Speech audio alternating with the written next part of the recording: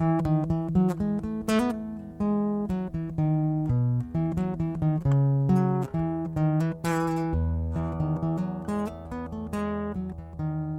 the morning, my brothers and sisters in Christ.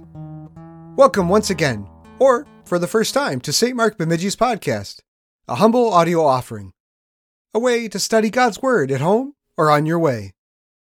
Today, we have a special treat. Today's meditation is a sermon from the funeral of Barb, one of St. Mark's longtime members. Wait a second. Don't skip this podcast. You're probably thinking to yourself, I have enough depressing things to listen to on AM radio or CNN or Fox or whatever flavor of news you like to listen to. A Christian funeral, it isn't a time for mourning. It's a time for celebration. For a funeral service is a victory service. In a way, it's like seeing your kid brother or sister graduate, knowing that they're off to college. Except, it's not their accomplishment. Jesus hands them their certificate of eternal life and freedom from sin and pain forever, earned by Jesus. Yep, we're going to miss them here on earth, but it's not a goodbye forever. We too will join them around the throne of God when we die as well. And there's one more awesome bit about a Christian funeral, and that's the witness opportunity it provides. I've attended a number of funerals in my time, and there are people who will attend a funeral of a loved one who swore they would never cross the threshold of a church. They get to hear the words of life from a servant of God for a good 20 or 30 minutes. Who knows what the Spirit will do with that for those who have yet to be saved? So yes, I do cry at funerals, but it's not because I'm sad. It's because I'm so powerfully moved by the Word of God and the effects that it had for the one who has gone on, and for those it will continue to move closer to God. I hope you are equally moved by the Spirit through the words of today's meditation. Friends and family of our sister in the faith, Barbara, brothers and sisters in Christ Jesus, we gather here today for a celebration of life. Not the life right now, but a promise made by God of life forever in heaven. A promise that we find in Barb's confirmation verse. Be faithful, even to the point of death, and I will give you life as your victor's crown. There's something to be said for a promise made and kept. It's pretty easily recognizable. Friend to friend, sibling to sibling, or spouse to spouse. When a promise is made and followed through on, what does it do? It strengthens the relationship, doesn't it? Increases trust between the two people that are involved. And that's really what we are here today to do, is to celebrate a promise made and a promise kept. And this promise is not one that is just merely made between two people or from one person to another. It's not a two-way agreement between two business associates or even two family members. This is a promise that is made from God Almighty, the Father, the Son, the Holy Spirit, the one that called everything into being. A promise that He made to you and I. This is a promise in these very words of Barb's confirmation verse. Be faithful even to the point of death, and I will give you life as your victor's crown. This is a promise from Jesus to us. A promise from Jesus to Barb. It's a promise that's symbolized here in church by this Paschal candle. I don't know how many of you know the meaning of that, but it's a candle that is made purely out of 100% beeswax to symbolize the purity of Christ Jesus.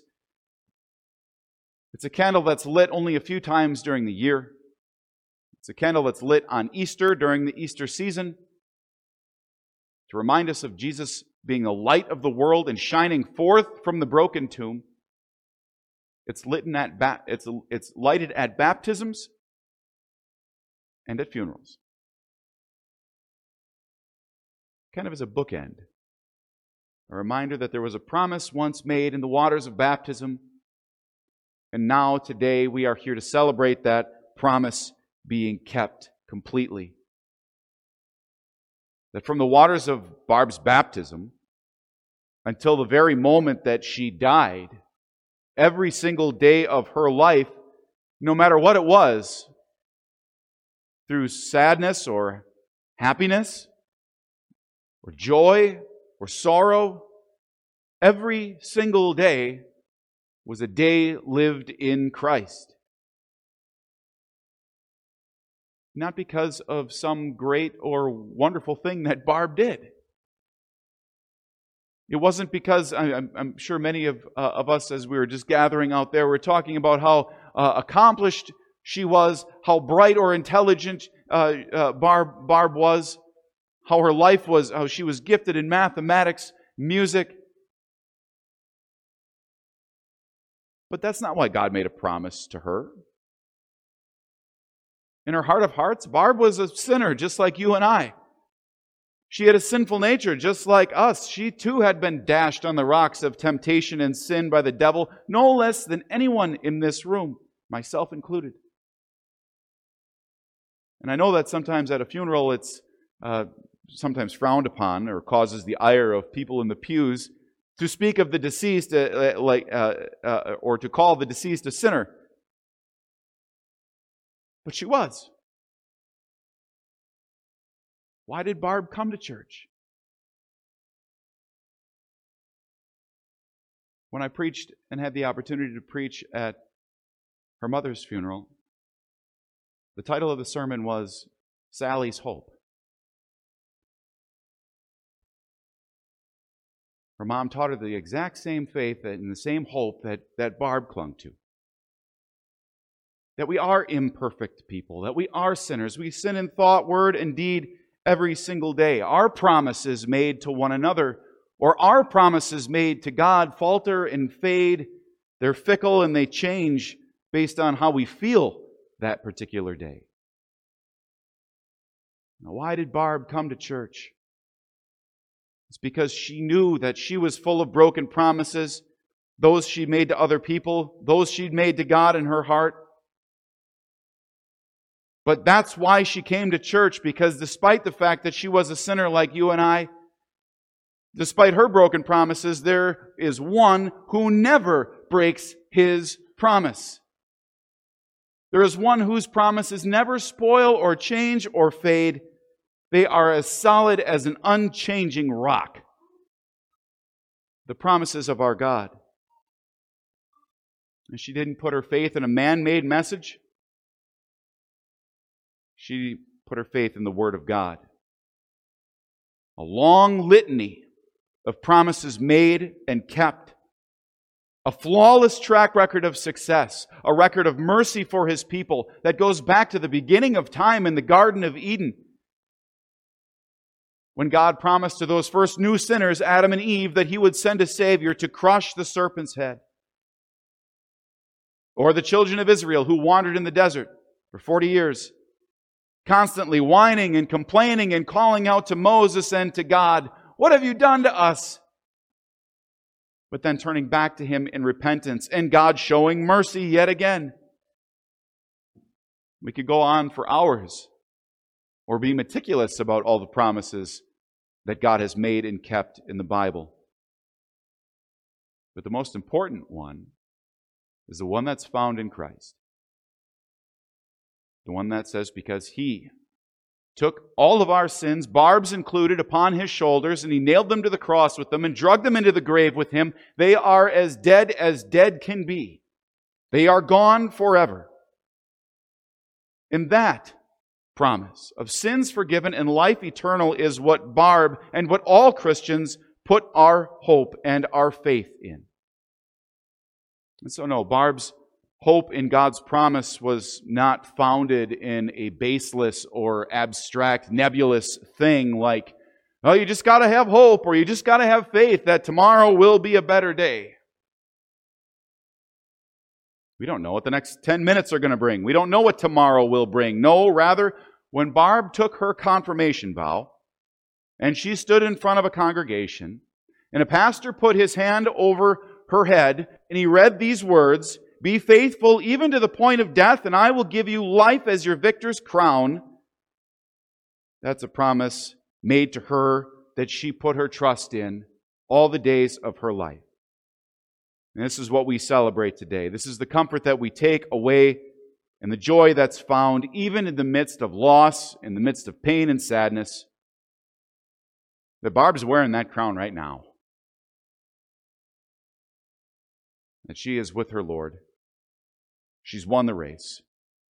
She's got the prize. The promise made to her at her baptism is kept. Now, the critic might look at the Christian in a situation like this and say, are you blind? This morning you took her remains and you put them in the ground. You are here because she's no longer with you. She died unexpectedly before her time, so to speak. What do you mean she has life and she has the victor's crown? We're at a funeral, aren't we? Yes, true, but a Christian views death as nothing more than falling asleep. We have such a confidence because we see this in our Lord Jesus as well. What looks like greater doom, gloom, or a more sure defeat than that? Yet when a Christian looks at that, what do we see? That is the symbol of our hope. That is the symbol of our victory. The Lord Jesus went to the cross with the same faith in God's promise of a resurrection that Barbara had, that you have, that I have. Jesus went confident, knowing that in 3 days, as he had told his disciples many times, that in 3 days that the Lord would raise him from the dead, as the promises of God in the Old Testament foretold about him. No, we don't expect Barb to come back in 3 days. She's in paradise now with our Lord for all eternity, just as Jesus promised. I can't help but think of the thief on the cross. And there you see the rubber hitting the road with the Christian faith, don't you? As he sits there and he's hanging there, dying in the same condition as Jesus is. He's able to look past the crown of thorns causing his head to bleed. He's able to look past the nearly naked man, beaten, bloody, and bruised, nailed to a piece of wood next to him. He's able to look past all that through the eyes of faith there and see the King of Kings and the Lord of Lords, the author of life, fulfilling his promise to the world. Yes, the Christian has faith in the promises of God even when confronted with what looks like defeat and death. And we gather here today to take away this encouragement and continue to cling to the promises God made and kept. We have the comfort knowing that one day we will sit with our Lord Jesus at His feet next to our sister Barb and all those who have gone before us. She's not floating around out there in some disembodied form, watching over us. No, that's God's job. God kept His promise to Barb. She's at His side, forever in glory.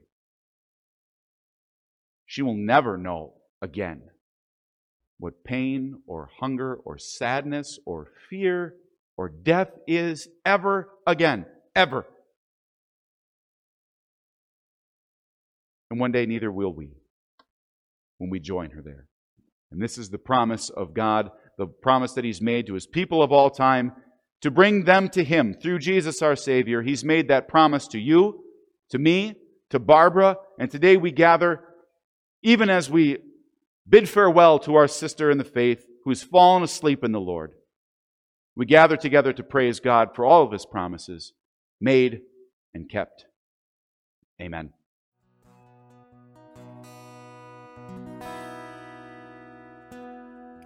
We hope that today's meditation on God's Word has enriched you. Divine services are held right here in Bemidji, Minnesota at 8 a.m. and 10:30 a.m. on Sunday mornings. Sunday school and adult Bible study is also offered between our Sunday services at 9:15 a.m. Our church services are live streamed at 8 a.m. on Sunday mornings and are available afterwards on our channel, St. Mark Lutheran Church Bemidji. If you're listening or watching this podcast, you are cordially invited to join us in person next week and every week. This is our 4th year producing this podcast, and there is a large archive of devotional material online available if you want to learn more about God and His Word. Visit www.stmarkbemidji.org or look in the show notes in this podcast for a link to this and many other meditations on God. You can also search for St. Mark Bemidji on YouTube to find our channel. If you have any questions or you would like more information about our church and its ministry, please visit our website, which is once again www.stmarkbemidji.org. All scripture readings are taken from the Holy Bible, New International Version, copyright 2011, and are used by permission from Zondervan. Meditations Daily Devotional is published by Northwestern Publishing House and is also used by permission. If you enjoyed this podcast, please consider subscribing and telling a friend. May God bless the rest of your day. God's own child, I gladly say it. I am baptized into Christ. He, because I could not pay it, gave my full redemption price. Do I need His treasures many? I have one worth more than any, that brought me salvation free, lasting to eternity.